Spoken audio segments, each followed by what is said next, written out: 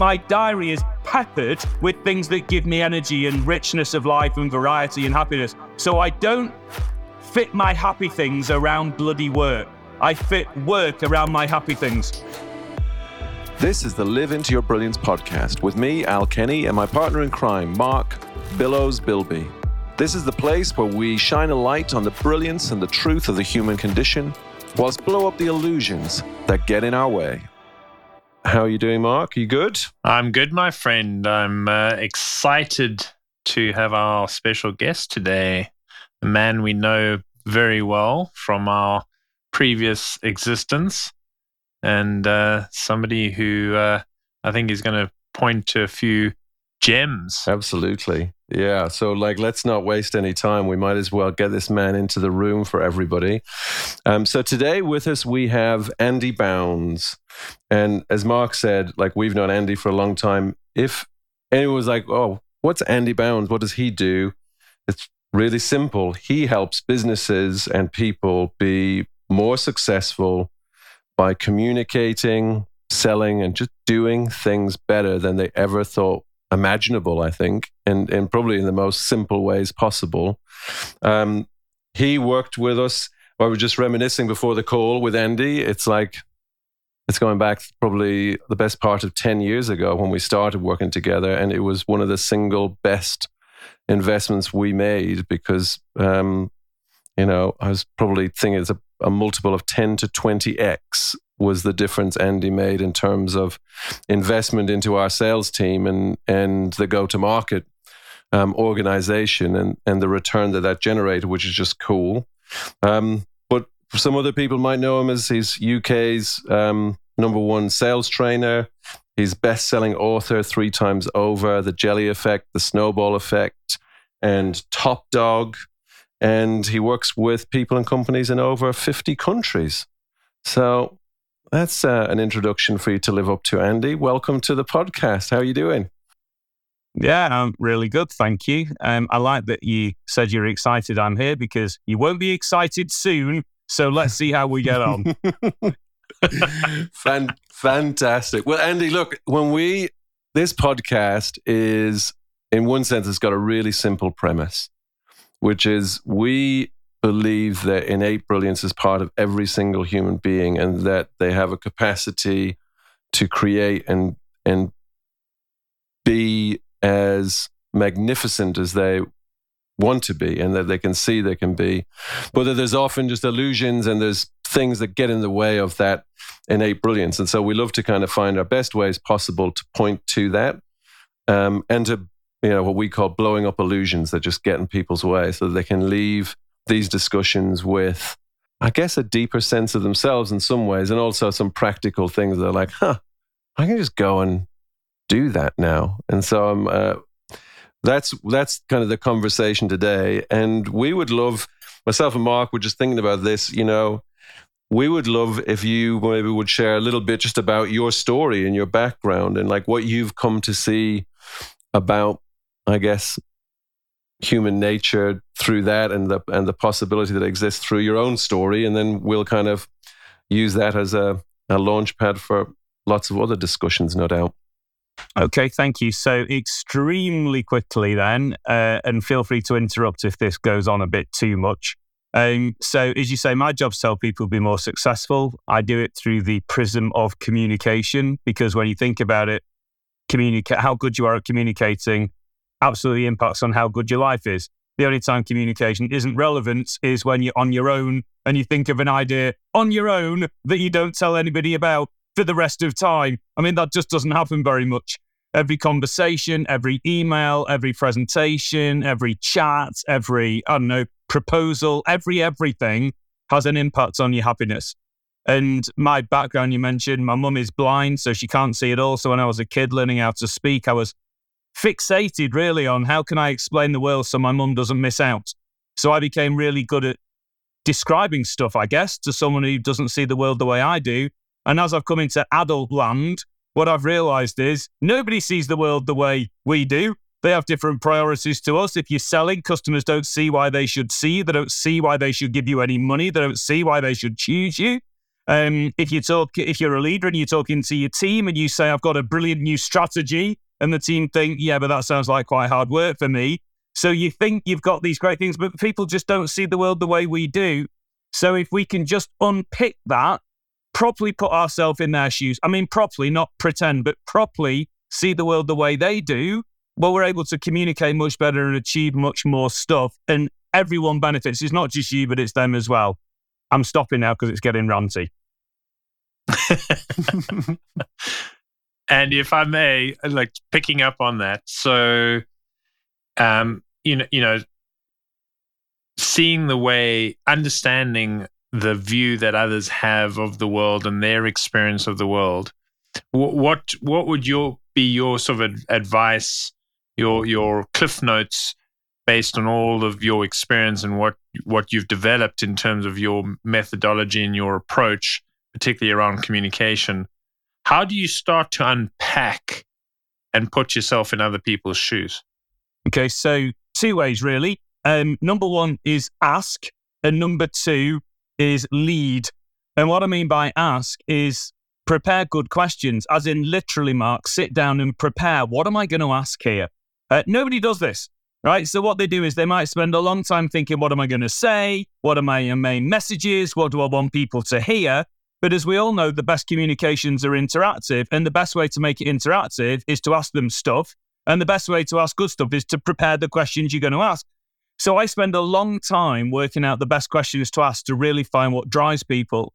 And I did that by, yes, talking to other salespeople, but also talking to other professions where questioning is essential to their success. So attorneys need to be good at questioning or they're not going to win the case. Counselors, consultants, anyone like hostage negotiators, even spoke to people like that. I just ask as many people as I can, what are the best questions you ask? What do you find really helps you? So however long you've spent preparing good questions to ask, almost always isn't enough, because you can always be better at it. So that's the first one. So ask. And you might think, Andy, why is there anything else? The trouble is, if you ask people stuff, they don't know what they don't know. So sometimes you have to lead them as well. So when I speak to people, I'll ask them questions and so on, but then I'll lead them by saying, in my experience, when I've spoken to other people who've said what you've just said, they often can have issues with A or B or C. Do any of those resonate with you? And they go, oh yeah, actually, now you mention it, B. And I go, oh, tell me more about that. And then we're off again. So you've got to be good at asking questions, but also you have to teach them things they didn't know. So they're my 2 things, ask, lead. I'm surprised that listen wasn't in there. Well, it is because, well, I didn't say it, but if you ask, clearly you're going to listen, right? I mean, it's a funny thing about listening because people often say, do you think you're above average at listening? And every single person I've met thinks they're above average at listening. Like everyone does. You do, Mark, I do. We all think we're above average. How many people are listening to this? Let's say, what you on now? 80 billion? So you've got 80 billion people listening to this. And I bet every one of the 80 billion thinks they're above average at listening. And then you have to point out how averages work, right? So of the 80 billion people listening to us here, 40 billion are worse than average because that's what an average is. So we all think we're above average, but half of us aren't. Yeah. Now, the only way to be really good at listening is, yes, you have to ask good questions, Al, but then you have to shut up and let them speak. That's why my favorite question in the world, of all the study I've done over the years, my favorite question in the world is, tell me more. So you ask a question, they say something, you go, oh, tell me more about that. Because if you say, tell me more, then you probably begin to find out what other people think. But they see what often happens, Al, people think they're listening, but actually they're just waiting for their turn to speak. So it's like you say to someone, how was your day today? And you go, oh, it was a bit of a disaster really because an elephant ate my head. And then someone goes, yeah, I saw an elephant on telly once the other day. And they think that it's just an elephant at his head. Say, tell me more about that. But we don't. We use what they say to prompt us to speak. Whereas if you say, tell me more, it forces you to shut up and it forces you to listen and it forces you to wait, WAIT, which I think stands for, why am I talking? Andy, when as you've sort of developed from the time you were describing the world to your mom, and then the work you got into, and the work you've done with the good and the great of the Fortune 100. Have you witnessed an evolution or unlocking of your consciousness in that, we often use the symbol of the fist being when you're in the basement of your consciousness and you're operating from a place of fear, and then the open hand, which is the ultimate symbol of creativity and innovation. And that's when you're in the sort of penthouse of your consciousness where you're empathetic and you are leaning in, you're listening, you're doing a lot of asking the right questions. Have you sort of witnessed an evolution within yourself and a realization or an awareness within yourself as you've sort of developed your craft? Yeah, that's a great question. Yes, I have. And I wasn't aware of it to start with, but then I started reflecting and thought, I'm better now than I was, and I can tell I was because my clients' results are better than they were. What am I doing differently, And there was two things which I found were life-changing when I realized them. Afters and stories. So what I mean by afters, you've heard me talk about this a lot, so my apologies. So for the 80 billion people listening, what I mean by afters is this. Sorry to burst your bubble, everyone. Nobody cares at all what you do. They don't care about your job title. They don't care about your deliverables. What they care about is the afters. Why are they better off after you've done it? Okay? So nobody cares that I'm a sales consultant. Nobody cares that I deliver masterclasses. What they care about is after I've finished, their sales have gone up by 20%. Yeah? So nobody wants me. They want more sales. When you buy an attorney, you don't want the attorney. You just don't want to go to jail. When you speak to a wonderful tax accountant, you don't want a tax accountant. I mean, who wants a tax accountant? But after seeing her, hopefully you're not going to pay as much tax anymore. So nobody wants us. They want the afters of us. So the time when my fist became open was when I suddenly realized people weren't paying for me. They paid for what happened after me. And that's really liberating. Because if you do have these internal barriers, these illusions you set up thinking, I'm not sure I can justify X amount per hour. I'm not sure I can justify X amount of money that's in my head, But they think, no, they're not paying for the hour. They're not paying for what's in my head. They're paying for what happens after they've had an hour with me and the stuff's come out of my head and the sales have gone up. And all of a sudden, if you charge £1,000 an hour or whatever the number is, well, that's outrageous for an hour. Why would anyone pay that for an hour? But if you charge £1,000 and they make sales of £1 billion, well, that's a pretty good return on investment.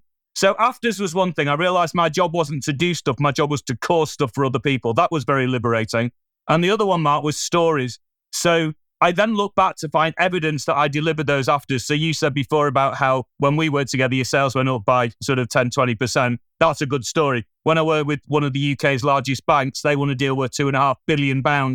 And so after that, they won £2.5 billion. After me, you went up by 10, 20%. After so-and-so, they had an ROI of 11,000%. And so if you focus on the afters and you focus on the stories that provide evidence you deliver those afters, then it's not that you get cocky and arrogant. You just have this quiet, inner calm certainty that you're a valuable asset for people because after you, their lives seem to be better. Am I explaining that all right? Does that make sense? Perfectly. Yeah. And I guess the follow-on question to that is, in the work that you do, focusing as you do from that open hand sort of perspective and focusing on the afters and ultimately what they're going to get out of it, did you notice a process whereby this became not about you and it became about being in service of others? You sort of transcended the self. Because I know from the work we've done with you, you're a selfless guy because I've seen how you operate. Mm-hmm. But obviously underneath all of that, you still want to live a certain lifestyle and you've got aspirations of your own. But the work that you do and the way in which you go about it, you seem to sort of transcend the self quite effortlessly. Yeah, I feel very comfortable with that. And it ties into the afters and stories thing. So what's a good way to put this? So if I feel that after someone's worked with me, they're going to be in a better place, I think I'm doing them a disservice if I don't help them, because I could help them.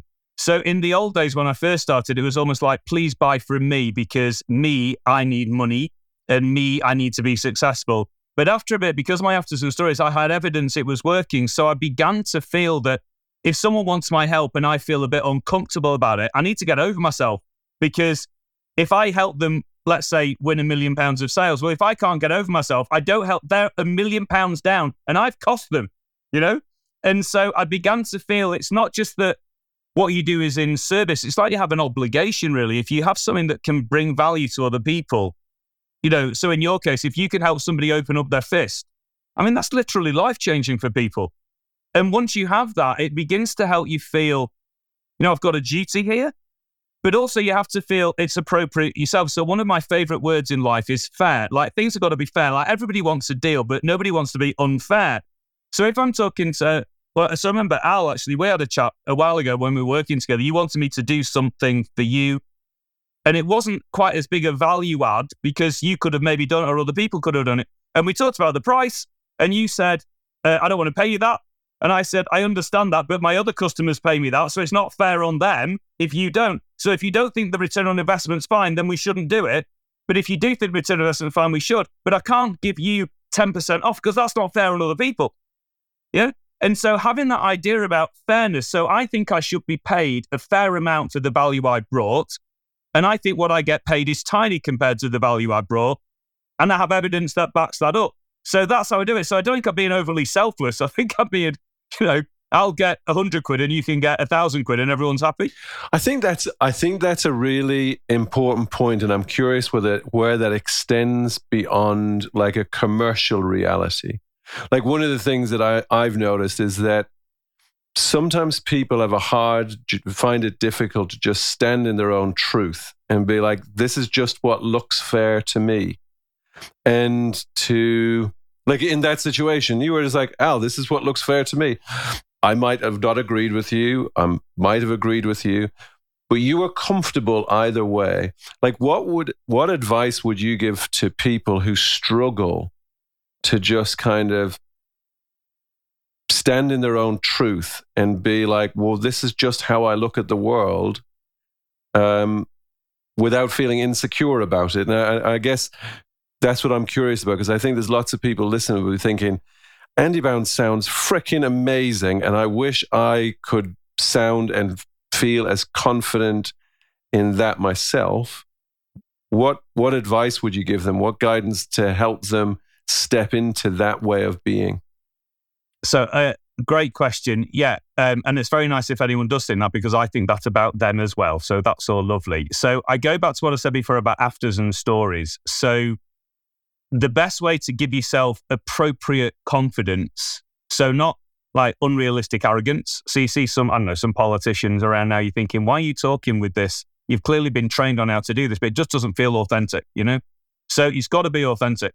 So look back at your past experiences and like ask, why are people better off after me?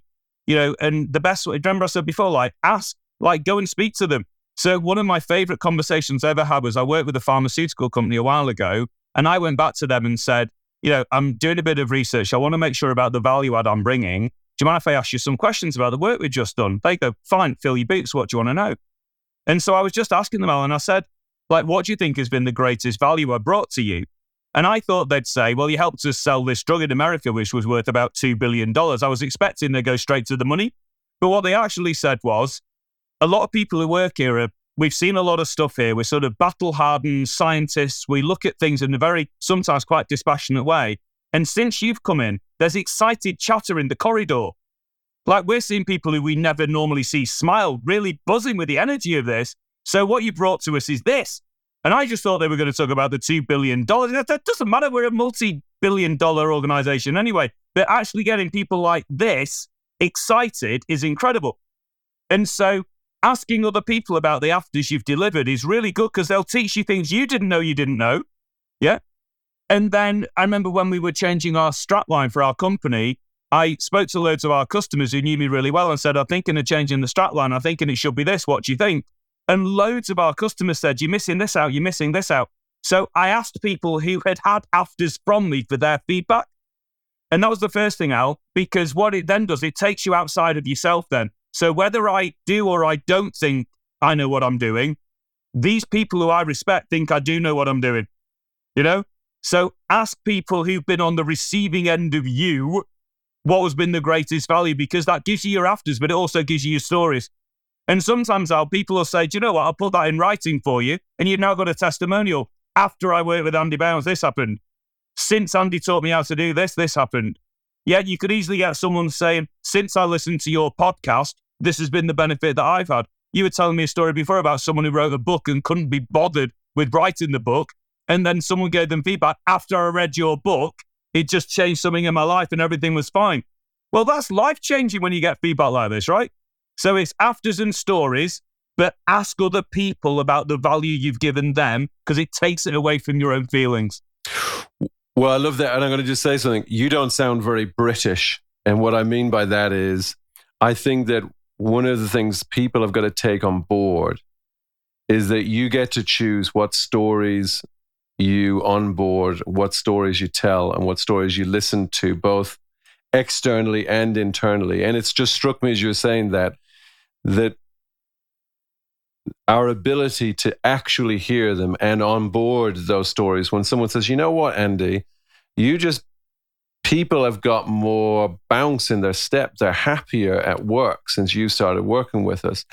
It's the difference between some people going, oh no, that's not me, and going, great, thanks, and onboarding that, versus listening to sometimes the negative self-talk that I think gets in the way. Like, that's what I'm hearing in this, is like the power of ask the questions, listen, and choose to onboard them. And the more, like, I'm hazarding a guess, the more you speak your stories, the more like they're just part of your being. And it can be the same for anyone. Like, the more practice they become in kind of asking questions, listening, and then speaking that back into the world, that their whole way of being shifts as a result. And I'm curious to if that resonates with you or with Billows, just to kind of, that was my insight listening to you. It's a great way to put it, because I think that, I mean, I'm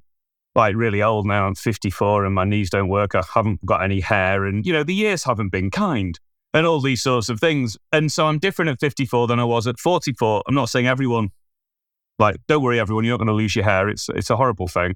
So, Mark, maybe.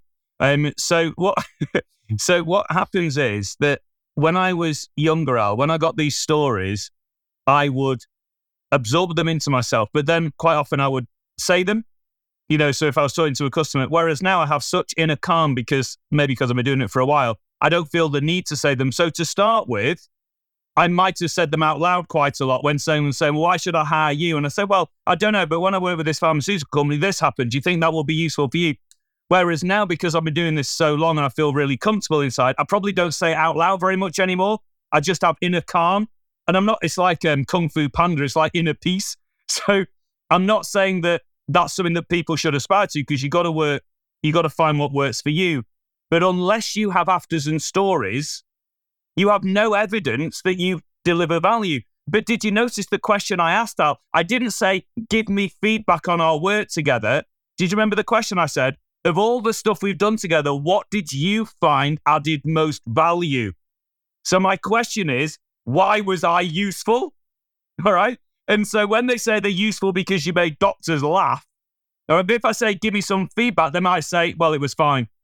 So choice of questions gives you the right sort of value, yeah? Mm. Changing gears a little bit, Andy, because I'm I guess there's two parts to this that, and the stuff that we've covered today already has been immensely valuable. You live what I would consider an incredible life. You always seem to be happy, and I know that you're a family man, and so I'm curious, like, what's the secret? Like, what's the secret to you living this life that you that seems to be balanced and harmonious. And, maybe it's all an illusion, but it seems that you've got some of what people are after. And so I'd be kind of curious to hear what insights you have about kind of your broader life experience and what's at play there. Okay, cool. So, well, thank you. I am quite happy, like irritatingly so. I'm sure people who see me a lot. I'm quite a positive guy. So there are certain things I've taught myself over the years. I'm quite optimistic anyway, and I'm quite bubbly. But there's a few things I found that help me. So I'll give you two, and if you want any more, then so two. We'll do something which is quite sexy, and we'll do something which is extremely tedious, but both of them are really important. So we'll do the sexy one to start with. I said before about afters and stories and all that stuff, but another thing which I try and live my life by is what I call yes-if thinking. So can you do something? Yes, if. So the first time I ever heard the sentence yes, if, I was reading a biography about Walt Disney, and he had this yes, if approach to life. So if someone says, can we build Disneyland? He would say, yes, if somebody else pays for it. Yes, if there are good transport links. Yes, if we partner with a TV studio. Yes, if we get celebrity endorsement. Yes, if, yes, if. And so he always looked at the positives. He said yes, if he looked at the enablers. And he said that very often in life, people say no because, so can you build Disneyland? No, because we can't afford it. No, because we haven't got any transport links. No, because there's no celebrity endorsement. And the way I think about it, if Walt Disney can build Disneyland, well, I should be able to have a nice little life. And so I always think about yes, if. So can I have a good work-life balance? Well, yes, if I really protect my time a lot. So when I'm doing work with respect to my family, they're not allowed in it. When I'm doing family with respect to my customers, they're not allowed in it. Yes, if I can be really good at being positive. So, for example, if I've had a hard day at work, before I go downstairs to see the kids, I'll just have a moment and think, if I was going to be the best dad in the world, how would I behave when I went downstairs? What would the best dad in the world do now? He wouldn't go down and complain about how hard his work is. He probably would stay up here for a couple more minutes, cheer himself up before he went down, And so having this sort of yes-if mentality, I find that really enabling, Al, because it helps me focus on the positive. So that's the first thing. And the second thing, I'll do the boring thing, and then you can tell me what if you want to talk about any more of this. So as well as thinking yes-if and afters and stories and all that, the other thing, which is very boring, but it's very important, is to use two words beginning with D, diary and discipline. So my diary, my Outlook calendar, I'm really disciplined with what goes in it.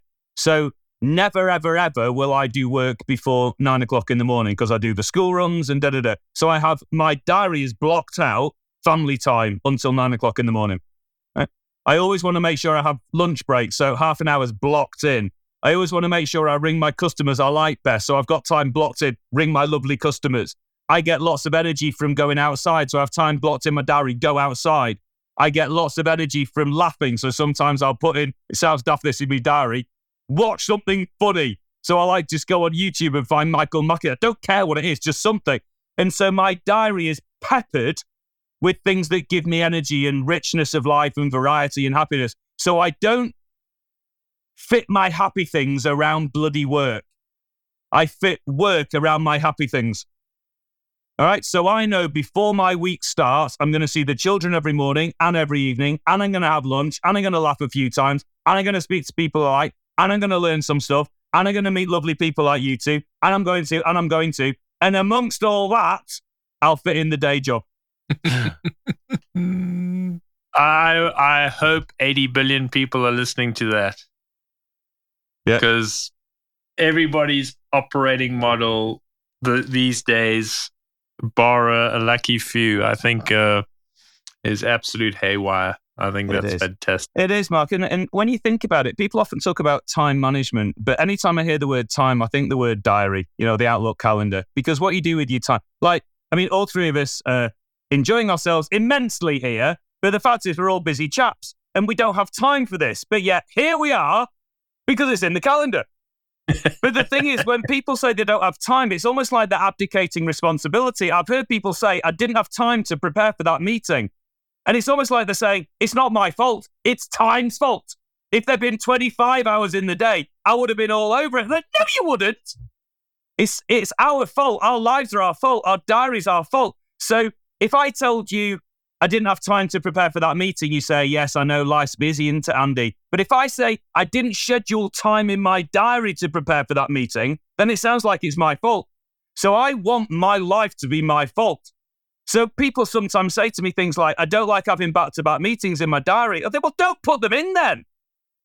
And you go, well, I just get invited to them. He says, it's a meeting's invitation. It's not a court summons. You don't have to go. Or you can say, I can't make the whole 30 minutes. Can I just do the first 25? Or I say, I'm busy that day, but I can only help with those two things. Can you do them first? Because then I'll need to ring off. And if anyone is hearing that is going, well, that won't work because, that's no because thinking.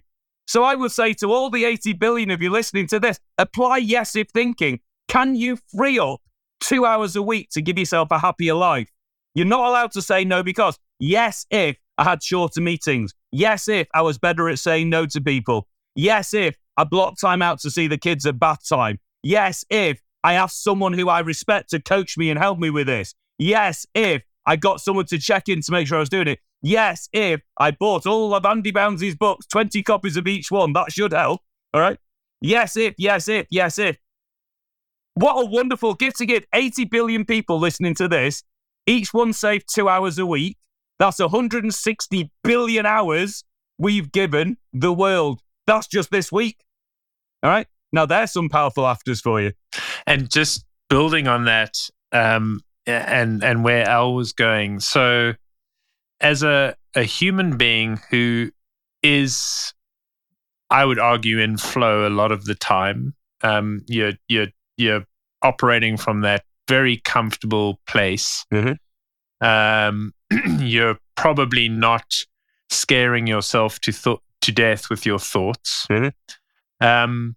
Was there a time in your evolution, in your growth, in your development, where you suddenly caught yourself observing yourself and going, that's not me. That narrative, or that narrative, or that identity, or whatever it is, that's actually not who I am. I have the ability to create the reality I want. Yeah, very much so. A few things. So I started out sort of, I suppose you call it a corporate trainer, like going to places, doing 6-hour course on whatever. And I realized after a bit I wasn't thinking in the right way, and I wasn't actually that happy. I'd say to Mrs. Bounds on Sunday night, right, I'm off, I'll see you on Friday, because it was just, so I wasn't at home enough, wasn't seeing Mrs. Bounds enough. I was being successful, but I wasn't, so the money was fine, but nothing else was. So I begun saying that's not what I'm like. I read that thing about the yes if thing, and then very soon afterwards, I read something, and then I started researching it, and it was all about the way your brain works, and basically, so I read loads of this. So extremely simply, your brain often thinks in twos. You think fight or flight, you think of two options, and if both of them are rubbish, you think there's nothing you can do. So clearly there's more than two options. So if you can train yourself to think in threes, what happens is your brain then begins to open up and you think of more things. So when I was stuck in this lucrative rut of doing full day training, I then applied the yes if thinking, and I thought, right, I need to think of at least 3 solutions to this. But when I say 3, I really mean about 10. So I got a drink of my favorite drink, which was great because it was gin. So I had a fine old time. And I just got a piece of paper and a pen, and I wrote down as many things I could do as possible to change my life, right? So number 1, stop this job I'm doing now. Number 2, keep going as I am doing forever.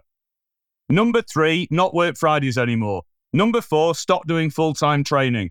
Number 5, see if I could do some stuff remotely. Number 6, see if I could outsource any of it. Number 7, number 8, number 9. And I just went down and I spent ages on this, Mark. And in the end, I came up with 27 things I could do. And it was really the most empowering thing I've ever done in my life, actually, because I thought there was nothing I could do.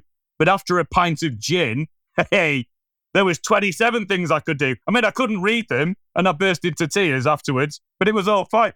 So once I got these 27 things, I looked at the 27 things and I asked myself 2 questions, both beginning with S, size and speed. So size, which of these would have a big impact? And speed, which will be easy. So I've got 27 things and I look at them, which of these would have a big impact and which would be easy. And I graded each one, like super fast, super speedy, whatever it might be. And by the time I'd done that, there was about 5 or 6 things that were all huge and were all instant. And so I just did them. And that is a really good way to change your life, I find. So don't be lazy. Stop at 2 or 3 things and think there's nothing I can do. You get a piece of paper and a pen and a pint of gin, and you think, I'm not allowed to stop until I've got 10 good ideas. And if you can't get any on your own, like, ring me up, or ring you up, Mark, or ring you up, Al. Like, just talk to clever people and come up with as many ideas as you can. And then you look through this list of ideas and you choose the thing that S, as a good size, is going to have a big impact. And S, speed, is not going to be too onerous to do. And then just crack on. Like, so I'm just like listening to that and I'm with you. So it's like, come up with more than 2, create the list and bloody do stuff. Like, don't not do the things that you then see to do. What do you think gets in people's way? And if you were master of the universe and could drop something into their awareness that might just blow that up, what would it be? Okay, the single biggest thing that ruins everything is habits. Yeah? So human beings, we're all creatures of habit. The way your brain works, it wants to automate stuff. Yeah, because that way it doesn't need to occupy itself with things you've done. So when you clean your teeth in the morning, you don't pick up your toothpaste and put it in your hair, right? Because you know what to do, so you do it without thinking. So your brain seeks to automate stuff. And that's good with things like cleaning teeth. It's not very good for the Monday morning update meeting that we have with our team and everybody hates. Because we just will have another one next week, even though everybody hates it. It's just stupid. But like, so with respect, that's just stupid. Why would you keep doing something it hate? Like every time I bang my head with this piece of paper, it really hurts. But I'm going to keep doing it though, because you just get in habits. So habits trump logic. They trump common sense. They trump everything. They're the most powerful thing there is. I mean, I've seen salespeople who have said, Andy, I've created a proposal by copying last week's proposal and changing the logo of the client name. And I go, that's really clever. Let me just ask you, the proposal you copied last week, did it win the sale? And quite often they go, no, it didn't. You're like, why are you copying something that lost? I mean, it's stupid. Like, why would you do that? It's just stupid. But like, we're creatures of habit. So the single biggest problem are the habits that we're in. And it's very easy to assume that we're doing best practice. We're not. We're doing habit practice. We're doing usual practice. I bet most emails that we all write look quite similar to the emails we wrote last week, even if they didn't work. I remember where we were, this last example, I feel quite passionate about this. At the place where we first met, the 3 of us, there was a gentleman who came up to me and said, Andy, I'm really struggling to get through to this client. I've written 9 different emails and he hasn't replied to any. What do you advise I write in the 10th email? It's like, stop emailing him. Like, do something else. So the thing that causes the problem, Al, is there's lots of things like, you might not get your diary right. You might think no because instead of yes if. You might not have heard of afters. You might not have done stories. But the thing that underpins why we do what we do are the habits that we're in. All right? So if I could do one thing to put my magic hat on to change the universe, it would be to educate people how they change their habits. There's 3 things you need to do. All right? Number 1, prioritize. So what do you need to change? So of all the things you could change, you list your 27 things, have your pint of gin, work out the things that are going to have the biggest impact. So that's the first thing to do. Prioritize what you need to change. Secondly, diarize. You need to put it in your diary because otherwise you're not going to have time to do it. You'll get to the end of the week and say, couldn't do it. It's not my fault. It's time's fault. Okay? So number 1, prioritize what you need to change. So come up with a big list, choose your best one. Number 2, diarize, put it in your diary. And number 3, socialize, get someone to hold you to account. Because we all know that if you have a reminder in your diary and you can't be bothered that day, you're just going to press dismiss. So you need a coach, you need one of you two, you need somebody to check in with you every week and go, have you done it? Have you done it? Have you done it? So those 3 words, they all end in I's. They're quite easy to remember. Prioritize. So what do you need to change? Secondly, diarize. You need to go in your diary every week. And then socialize. Who's going to hold you to account? Because if any of those 3 are missing, I can guarantee 3 months from now, you'll be in exactly the same habits you are now. Can I jump back to something that came up for me or bubbled up for me when you right at the top of this conversation. And when you were explaining the world to your mum, she loved you and well, I'm assuming she loved you. She better. And she and she obviously trusted you. And one of the key things that I'm intrigued by is, to what extent does the work you do around communication really hinge on building trust and psychological safety between and authentic human connections because of the nature of the conversation or the questions or the curiosity or the style of communication? Yeah, it's essential. Now, how you build trust. Trust is one of these things. It's an outcome. You can't just build trust. You have to do something that causes trust to happen, right? It's like when people say, I want to be more confident when I do presentations, Andy, as I'm going to say, well, there you go. Confidence complete. Confidence is like trust. You have to do stuff to cause these things to happen. So what we do is with trust, we think like when we're preparing for our meetings with people, our conversations with people, the thing to do is think, what can I do so they feel as at ease as quickly as possible? Yeah. And there's various things that you can do. One of them is work out how you're going to start the meeting. Like, how are you going to ice break it? How are you going to have a nice conversation? What can you say that shows a bit of a connection with them, which is appropriate? Another thing you can do is when the time's right, is you can make sure that you ask good questions that show absolute passionate interest in them. And make sure you say, tell me more, get them speaking, right? Another thing you can do to build trust is talk about stories or teaching. In other words, if someone says they've got a particular challenge and you say, oh, I heard someone else say that recently. Do you mind if I tell you what I told them? All right. So there's stories there. There's empathy. Or I could teach them something and say, one thing I've seen that people often find helpful is X or Y. Do you think either of those might help you? So I'm trying to give value as soon as I can in the conversation. I want a good introduction. I want a good first impression. I want to ask good questions. I want to tell them stories that reassure them. I want to teach them things, all this sort of stuff. But if you do what most people do, which is what I like to call show up and throw up. So you just turn up and you just verbally vomit stuff over people. Well, they probably hate you. Yeah. So spend a disproportionate amount of time early on making sure the other person feels comfortable. Because if they do, you will, and you should be fine. Love it. How does this translate to how you are as a dad, Andy? So that's a good question. And again, it's all about talking to them on levels they will understand. It's really easy when you talk to a child to apply adult logic. You've all seen adults say to children, you really could do with going to bed soon because you need a good night's sleep so you're ready for school tomorrow. I mean, has any 10-year-old ever said, thanks for pointing out that adult logic? Of course I'll have a good night's sleep. Shall I tidy my toys in a neat pile so I can find them easily in the morning? Said no child ever. So what I do is I always make sure that I'm trying to talk to them. Like, it's easy to think children are small adults. They're not. They're sort of like different beings, right? They think of things differently than we do. So if I'm talking to child 4, I mean, I know we should give our children names, but like if I want to talk to child 4, what's he interested in? He's interested in sport.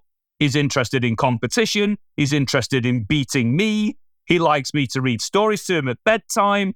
So I'm always thinking, how can I say things that will resonate with him? So if I want him to go to bed, I don't say go to bed because he don't want to go to bed, but I'll say things like, because he's competitive, hey, child 4, I've hidden your book in your bedroom and you don't know where it is, and I bet you can't find it before I count to 10. And then he's just off. So I don't know why, but I find it extraordinarily easy to empathize with childish people. And maybe there's a secret thing no one's telling me here. But that's the thing. Try and see the world through their side of the beach ball, right? They view the world differently. Mum can't see it all, so I need to explain certain things to them. Tom can't see the world the way a 54-year-old man would, so I need to sort of really think in his shoes. So it's just listening, empathizing, all that sort of stuff. Well, I love that. I'm glad, that's why I wanted to ask the question, because it all comes back to the thing that you pointed to right at the beginning. No one sees the world in the same way. So genuinely try and get into someone else's shoes. And, you use the word just. It's just listening and empathy. And it's like, or it's all of that without the word. To me, it's like it's all of that. It's not even just that. It's that, and we underestimate it. I think it's like if people, like what I'm hearing in this is, if every single person just could on board, no one sees the world the same way ever. Get really interested in what the perspective of the other person, whether that's your kids, your wife, your husband, your customers, you're likely to have a far better outcome than if you try and force your own agenda, or if you're locked in your own thinking. That seems to be right at the heart of everything. That seems to be right at the heart of everything that you practice? It is, yeah. And there's various ways that you can say it. I mean, my wonderful mother described this very well. She said, because I said to her a while ago, how come you know everyone's business, Mum? Like, you just talk to everyone about everything and people will tell you things. How do you do that? And she said, what you've just said there, Al. She said, I just find out what other people are interested in and then I talk about that. I thought, brilliant, here I am. When am I going to be able to do my bloody job? 25 years I've been doing it, and that's the best summary of what it is. You find out what they're interested in, and then you talk about that. Yeah. But it's like let's boil it down. If you're writing a proposal in the sales world, how would you apply that to proposals? So if one of you two says, Andy, can you write me a proposal? I'll say, sure, what do you want in it? What are the main headings you want in it? And you'll say, can you put in X and Y? I go, yeah, all right then. And so now you've got something that you want. So I find out what you're interested in, and I'll talk about that. No one does this in the sales world. When they do a proposal, just copy last week's. Yeah. Or they do 20 slides and they don't ask, do you want 20 slides or not? If they go to a meeting with someone, how often does someone get in contact and say, I'm looking forward to our meeting next week. What are the main 2 or 3 things you'd like me to bring with me? How can I best help? Nobody does that. And so find what the other person's interested in, talk about that is a really good rule for life, I think. And the best way to make sure you're doing that is to ask the question, tell me more than you do. Andy, I'm conscious that we are coming up to the end of our time, and actually, given everything you've just talked about, we're not going to run over. We have a closing tradition, which we've not told you about in advance, which is if you could come up with a bumper sticker for life, what would your bumper sticker be, or what would it say? It would say, focus everything on their afters, and then everyone will be happy. So find where other people want to be after you and bust a gut to help them get there, and everyone will love you for it, and they benefit more than you ever could. So focus on their afters and do everything you can to help them get them. Beautiful. Fantastic.